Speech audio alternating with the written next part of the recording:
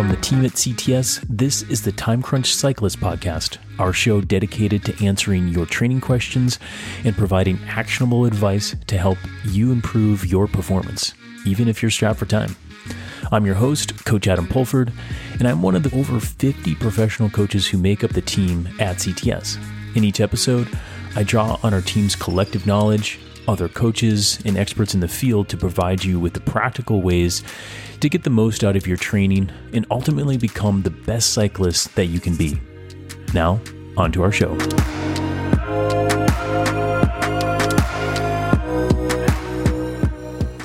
Welcome back, Time Crunch fans. I'm your host, Coach Adam Pulford. I'm here once again with CTS coach Kellie Moylan to help us apply what we learned about how to build strength and power as an athlete and apply it to the pedals as a cyclist. Kellie, welcome back. Hey. Well, last week we mentioned velocity-based training.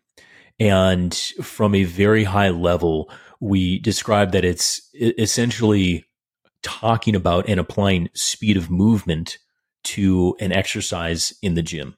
And the reason why we want to do that is because if we want to be fast, we have to train fast. There needs to be some sort of speed component into the weight that we're moving in order to get the result out of the exercise that we want. Would you agree with that? I would. Yeah. Okay. So when we're doing this, like when you're doing this at a competitive level, you've got a velocity-based training system that attaches to a weight, you do the movement, and you can track the speed of the movement, right? Yes.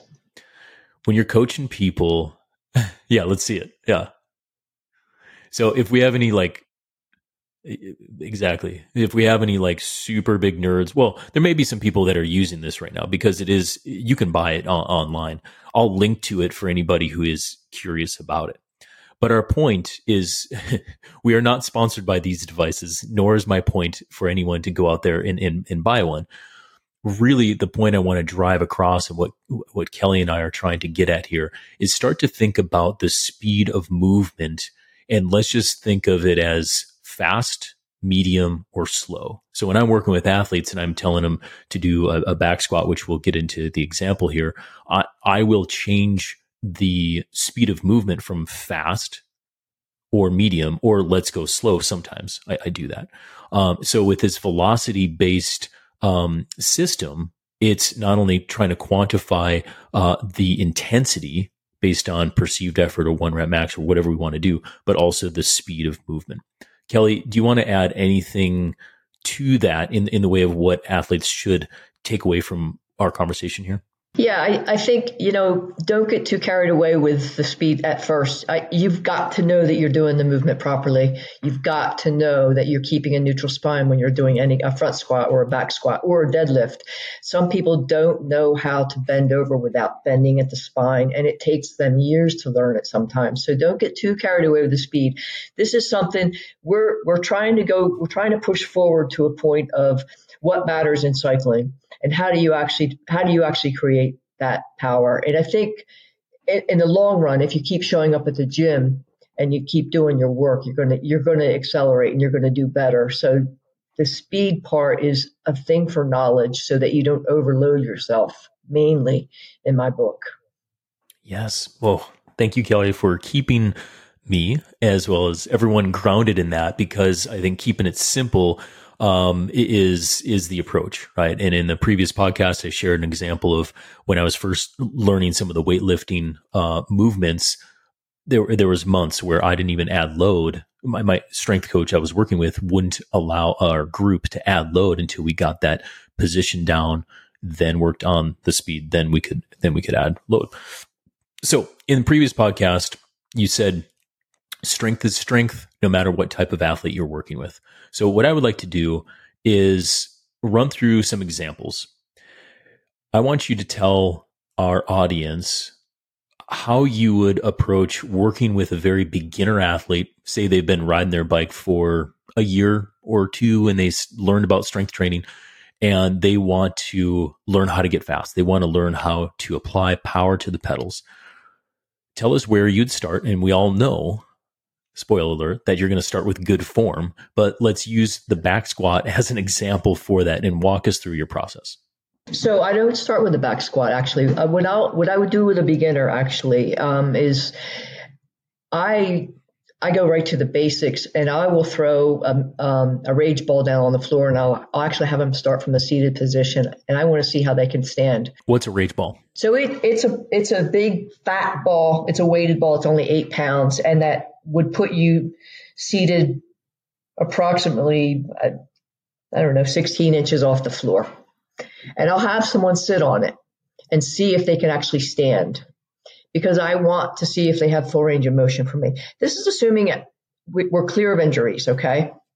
So I want to see how they stand first before I actually have them squat.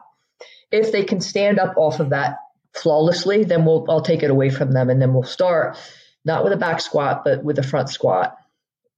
I might even start with a goblet kettlebell, because it depends on how new they are. If they're a brand new athlete, I'll put a kettlebell in front of them and I'll start them there. That's the only place where I'll do a high rep squat, is a kettlebell. Just real quick though, why would you say loading the front or having like a front squat or a goblet squat as the place to start with that way? I agree with you, but describe your rationale. If you teach an athlete how to rack a bar, you're going to do a couple of things for them. You're going to create mobility in their shoulders, and teaching them how to do a front squat properly. The back squat is easier to load, and it's easier to overload.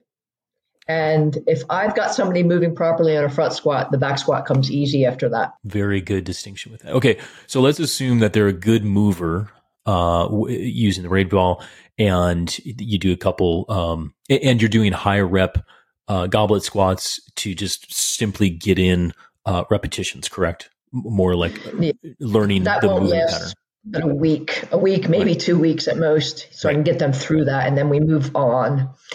I also start with mobility. So we start a program with activation of the muscles.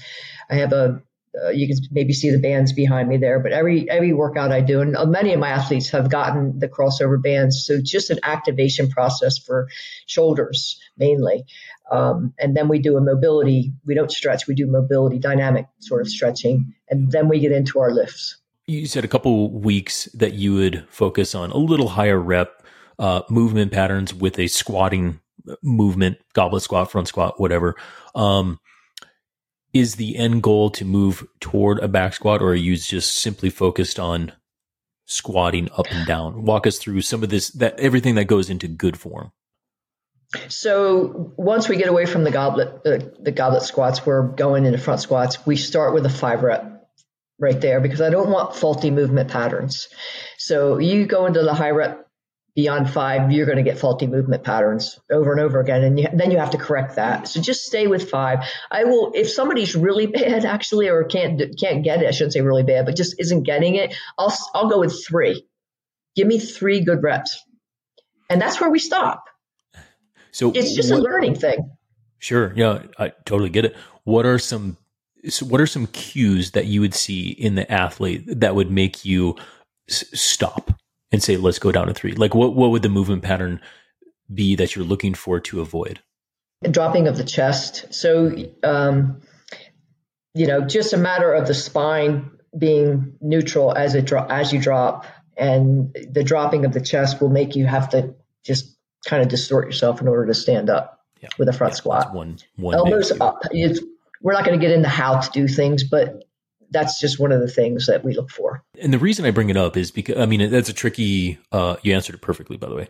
It's a tricky one because, again, we're remote. We're in separate locations, you and I. And most of your athletes all the athletes I'm working with are separate locations. Most of them for you, separate locations. So, tell us just like real quick how you're doing this from afar. Do you use an app? Do you FaceTime them? How are you getting this feedback of how they look? Yeah, I use the Coach Now app. I use it with my own coach. That's where I get my feedback from them as well. And I use it with my own athletes. The Coach Now app allows the athlete, I encourage anybody to do this, whether you're using an app or not, video yourself. Yes. Video yourself and watch what you're doing. You can learn by just go to Greg Everett's Catalyst Athletics training library, and you can learn how to do a front squat. He will tell you why you're doing it, how to do it. You'll see people doing it with proper form, and you will know how to do that. And you can compare your own self to that. So there are ways to do that. But with myself, I use the Coaching Now app. They upload the video. I get to watch their video and talk to them on this app, and then let them know, let's do this. I can even draw diagrams on it. For those who are just like, whoa, this is completely new to me, I don't know what I'm doing in the gym, and you're looking for help. I mean, you can reach out to Kellie. You can reach out to some of these resources that we're going, but just like watch really good, and we'll link to Kellie. We'll link to that in our show notes so that people can go and get good visual examples of what a squat looks like, and in other movements too. How long are we spending on good form with a squat movement like this? Generally speaking, I know it's very individualized, but when you're working with a new athlete. Ongoing, constant. Everything I do in the gym is about positions, everything. And I still, to this day, I'm working on my snatch position from below the knee to above the knee. It's a hard thing because the heavier the weight gets, the more you're going to pull forward. So you have to fight that, and you have to understand there's so many little things to understand about doing. So that's why I love it, actually, because of the fact that you don't need heavy weights. You just need to know what you will learn about yourself and your abilities, or your lack of, and what you need to try and push for. You will be surprised, and it's really fun and empowering to change yourself that way, in a positive way. I would say the next question is, what do you see in an athlete, or what are you looking for to cue you that now we need to work on speed or the velocity of the movement? If they're doing it comfortably and flawlessly and are willing to push, it's kind of hard to actually describe what that would look like. But if they're doing it well and they're willing to do it, you won't hurt by putting a velocity based unit on them, just so they can see what that looks like and what that feels like and what they're capable of. Yeah, and I would say, I mean, just based on my experience, I mean, I would say it looks beautiful. It looks smooth. Right? They descend, then they push up, and that whole kinetic chain looks beautiful.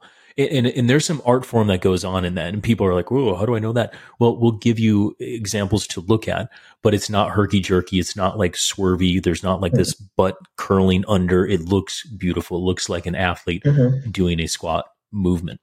And so, also from that speed of movement, let's just say from a squatting position or the squat exercise, when we're controlling the speed of movement, we're really talking about the concentric muscle action, right? The push up, correct? Yes. And okay. A lot of times even I'll do a pause at the bottom of a squat. Why do you do that?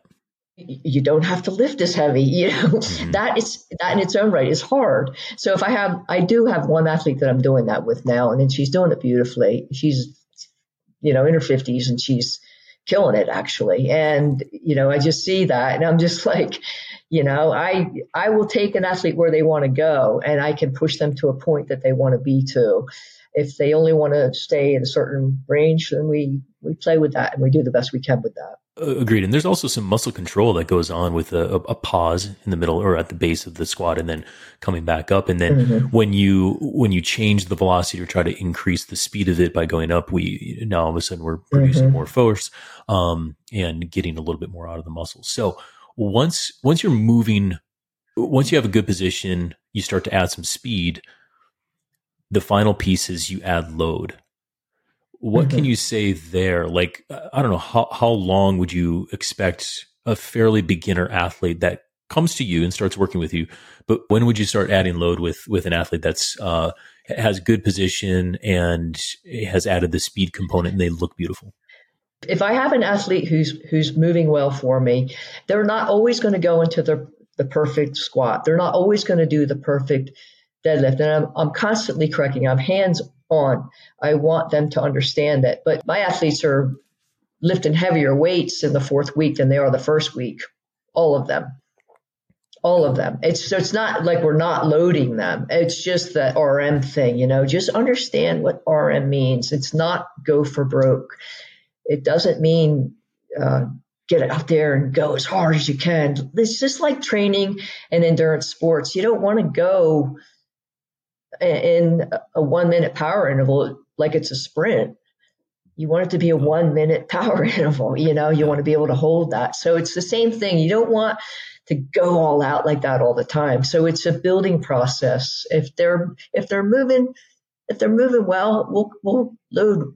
And there's just a point where we're going to keep playing with that, and then we go with speed, and then we go with load. Yep. And it's give and take. It's give and take. Yeah. So the one thing I want to point out here is, especially with like a squatting movement, the speed of movement or the quality of movement, the beautifulness will become more beautiful if you add a little load as you go like that. And so it's good form first, speed, then load, then speed, then load, as you kind of build up like that, because as the muscle gets a little bit stronger and your connections get better to do the movement, adding that load will help you feel more coordinated. And I think it's important to realize that in your like adaptation process. Would you agree with that? Yes. And that's why when I build a program, I mainly build 4-week programs, but I will put it to 5 weeks sometimes because I want day one to always be day one. This is what you're going to do on this day. It becomes familiar to this athlete. Don't keep changing them. Don't keep changing your exercises. Become familiar with these exercises. I only have 3 main lifts that I'll do with each athlete. A, it's time, right? It's B, it's something that you become familiar with and you're going to push yourself. I always say in the first week, this is a base building week. Leave room in the tank. Leave room in the tank. Leave 5-10 pounds in the tank on your legs. Leave 2 to 5 pounds on your shoulders. And then week 2, either repeat it or add a pound or 2 pounds. Week 3 can be a recovery week, depending on what they're doing on the bike. If they're doing heavy on the bike, I'm going lighter in the gym. If they're going lighter on the bike, it's an opportunity to go heavier in the gym. You said you have 3 main movements that you do with athletes? Squatting, hinging, and pressing. The rest, after the main lifts are done, are accessory work. Accessory work being single leg deadlifts, right. Pull-ups, push-ups, or I'll usually do 3 accessory work, one being a trunk, meaning core, what people call it, trunk work, a push and a pull, or a single leg exercise, depending on what the athlete needs. Right. So squat, hinge, and pull. I think we got the concept of squat. Can you describe a hinge for us? Hinge being an RDL. Yeah. So total just hinging at the hip. And that can be a really difficult thing for athletes to learn if they've never done it, but don't be afraid of it. It can be learned, and it is really a good primal movement because most endurance athletes lack posterior strength, especially runners. Yeah. And without working your posterior chain, you're never going to get that much better because you will realize I'm doing right now with my coach RDLs at speed, which is a new thing for me because I'm not good at being really fast in my clean pull. He's trying to teach me, and he's doing power cleans and speed on my RDLs. At the rate that I'm doing it, I'm like, God, it's really hard to do, but it's teaching me to think differently too. So with a pull, then I think everybody knows what that is, but give us a description of what a pull would be. A pull is a clean pull with a clean grip being just outside of your thighs. And I teach all my athletes snatch, grip, pull. And usually, not always, I am raising the floor for a snatch, grip, pull because I need to get that position, especially if they're tight in the posterior chain. It's a different grip. It's a different feel for standing up. And I'm just going to have them pull up, standing up to the hip. I'm not going to have them actually shrug because it's a whole other piece of movement that they need to learn.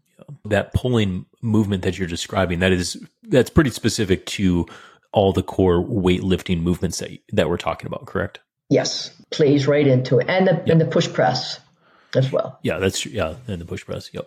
And then when you say raise the floor, what you're doing is you're essentially stacking weights to raise that bar up so that the bar is a little bit closer to your hips so that you don't have to move as much to get it, correct? That, for our listeners that may not understand that. Yep.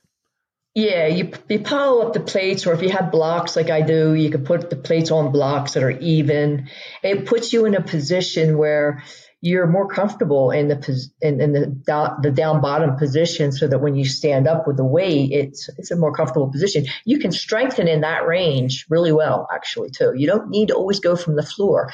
And once you strengthen that range, then I'll lower it and lighten the weight and strengthen in that range. So that's how we kind of build back down to a better range of motion there. So really for our listeners, I mean, this is I would say, a very different podcast than what we've done in the past, because we're really focused on the core movements that get you strong and make you fast.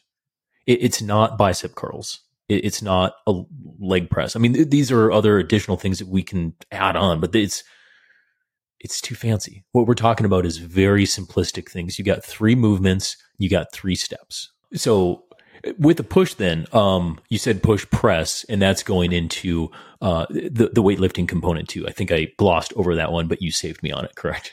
Yes, push press. I just like doing a strict push press with a bar. Yeah. Just so they can learn that. I will take that into a power, and I'll teach them a power jerk. Most of my athletes are doing power jerks. Here's where the speed comes. Here's where the first speed comes is in a power jerk. They learn to move their body, they learn to push with their legs, and they learn to pop a weight over their head, and it works their entire trunk. So that's the first place where I really work on speed. And it's a full body speed movement there. So again, for our listeners, there's probably a ton of you that haven't done any of these movements before. Okay. They are fairly complex and they require technique. So listen to Kellie, watch the movement patterns. And I would really encourage people to hire a strength coach to just start to learn the basics. If you're curious about developing powerful movement patterns using these techniques. I can't stress that enough. It's not that you can't self-teach. You definitely can, but it'll go a long way to hire somebody who knows what they're doing. Absolutely. Every weightlifter I know has a coach, and they are very well-versed weightlifters, actually. There aren't that many weightlifters out there that don't have coaches. So it's having somebody with eyes on you is a really good thing, and it's a really helpful thing. And it's also, again, it will help you reach new phases that you haven't ever thought you could reach. Strength training isn't just about building muscles and getting fast on the bike. I mean, it builds bone density. It's good for your brain. It's good for your memory. Even it's been shown to help so many pieces of good health and longevity. So I encourage everybody, no matter where you're at, and if you're going to a gym, keep going. I don't want to deter anybody from what they're already doing and say, you got to be doing it my way. What we're trying to do is give you a methodical, systematic way that puts structure into a program that will help you integrate it into your cycling or your running. Let's talk about that real quick, and then we'll bring this thing home, Kellie. Let's work through a weekly example, Monday through Sunday, let's say, and you can use one of your athletes that you're currently working with, but walk us through like when the rest days would come, and if they're doing some tempo work on the bike, but they are continually working on this strength and power in the gym. Give us some example of Monday through Sunday, how that looks for their training program. Typically, Monday's always a rest day. It's just an easy day to have as a rest day, right? It's Monday. Yeah. So if I have an athlete that's doing an interval, 2 intervals a week, I'll do, again, depends on the athlete a lot. Okay. So, and it can lead into a real heated discussion of you shouldn't do that, but I will do what I'm doing with my athletes is they're actually doing lifting on Tuesday and doing a tempo workout on Wednesday. Sometimes I'll flip that. It's not written in stone. We will play with it depending on how the athlete feels. If they don't like that, guess what? We'll do the lifting on Wednesday and the intervals on Tuesday. It doesn't need to be written so hard and in stone, but let's see how it feels and see how it works for you. You don't want to do intervals and lifting on the same day. I think you'll trash yourself doing that.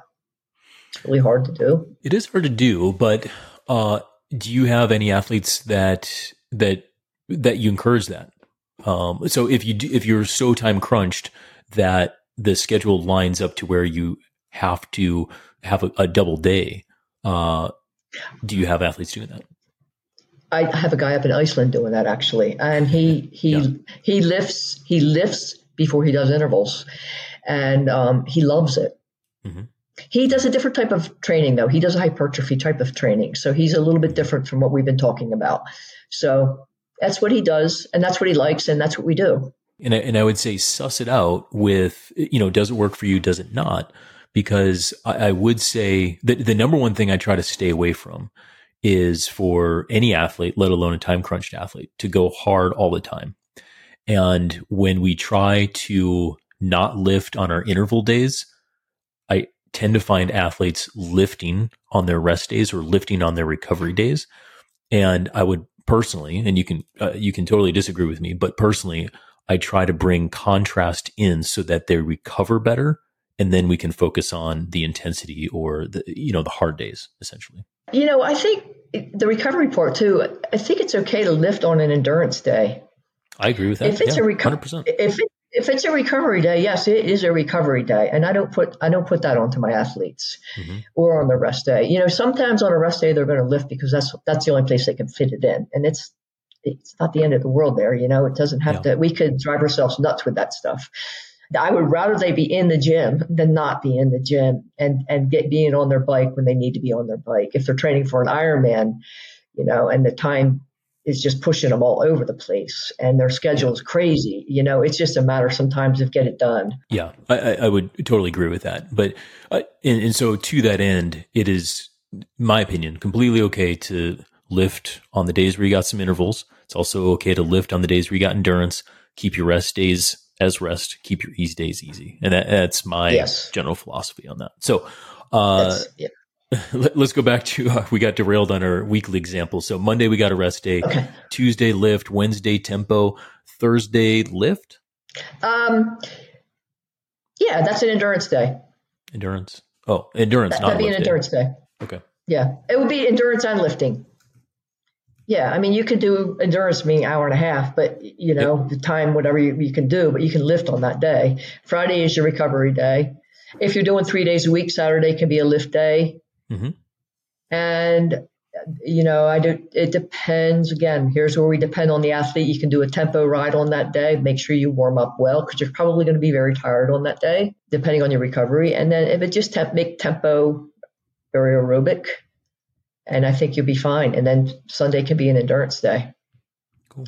Again, there's a thing where you can play with that and see how the athlete feels. Very doable. And I would also say that may change, if you change from tempo to threshold or tempo to VO2, the pattern may change yet again, depending on, availability and all that kind of stuff. But again, to our audience, though, I want to provide some of these examples of what we're doing as coaches that we find successful, and then they can play with that variability depending on how they feel, how much sleep they got, how much stress is at work, and those types of things.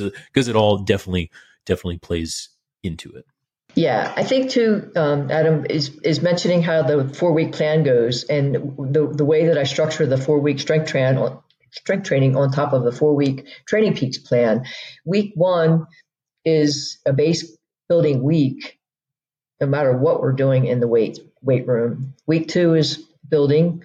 Week three can be a building. It depends here on what you're doing with your training peaks plan. Because if you're recovering here, you might want to go a little heavier here.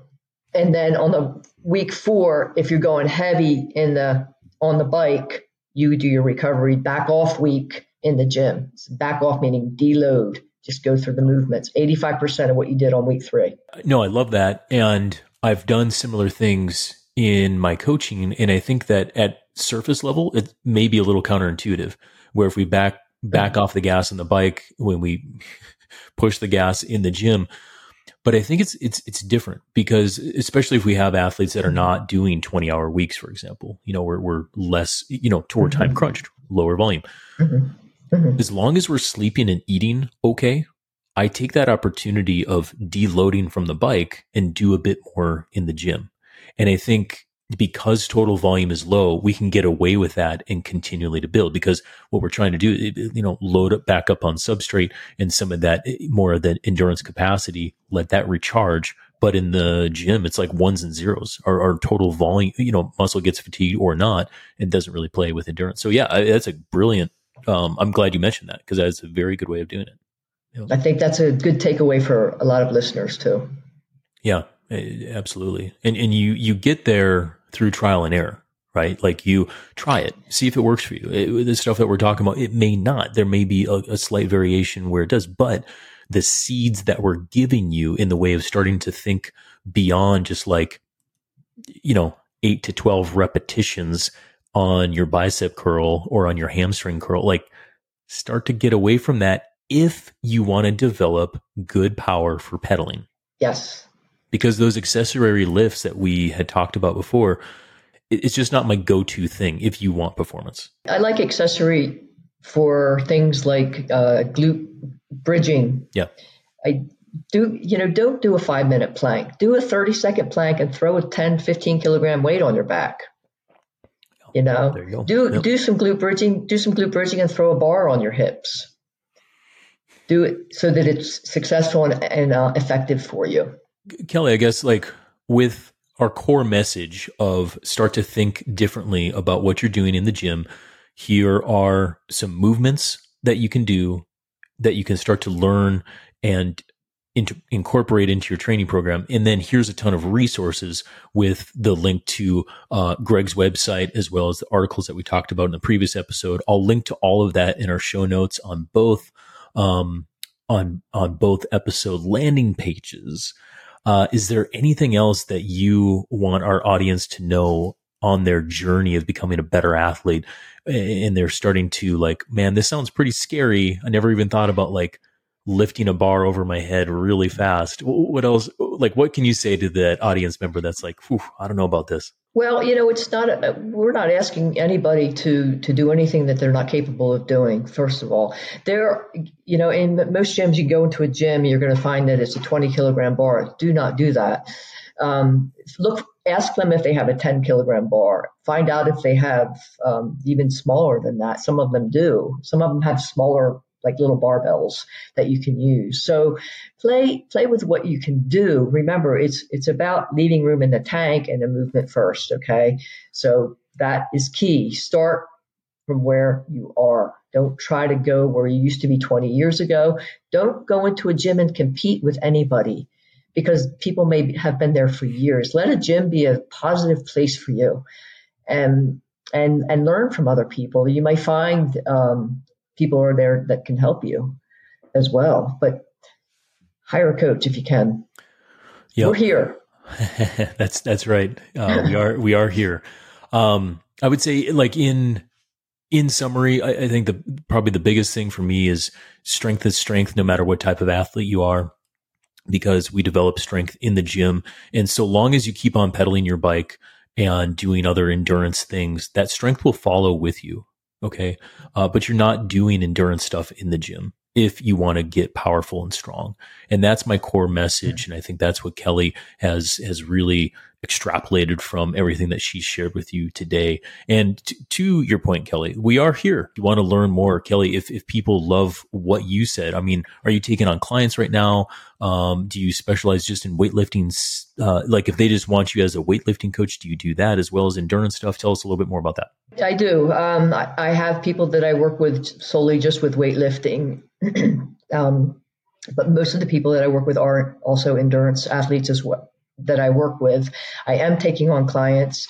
I have people that have come to me that are powerlifters. I've had people that come to me that are bodybuilders, and there's seems to always be a place where they can't mix their training with their bodybuilding or their powerlifting. And that's a place where we have to have a discussion on how to actually manipulate your overall training program so that it suits the powerlifting, but also nurtures the endurance part of things. Do one rep at a time and keep showing up. That's right. Yeah. If there's any secret, which there's not any silver bullet, but it's showing up and it's doing the movement over and over in a very good way, a very good quality way, like we described. So, Kelly, what's the best way for people to get in touch with you? Oh, email's good. I'm also on Instagram, Kellie Moylan. I've got a Facebook page, Kellie Moylan with CTS. Perfect. Okay. Well, we'll link to your email in our show notes. Kellie with an IE, by the way. Well, great. Kellie, I will let you get on with your day. I know you're trying to recover from a big lift already this afternoon. So thank you so much for taking time to join us on the Time Crunched Cyclist podcast. My pleasure. Thank you. Thanks for joining us on the Time Crunch Cyclist podcast. We hope you enjoyed the show. If you want even more actionable training advice, head over to trainwright.com/newsletter and subscribe to our free weekly publication. Each week, you'll get in-depth training content that goes beyond what we cover here on the podcast that'll help you take your training to the next level. That's all for now. Until next time, train hard, train smart, train right.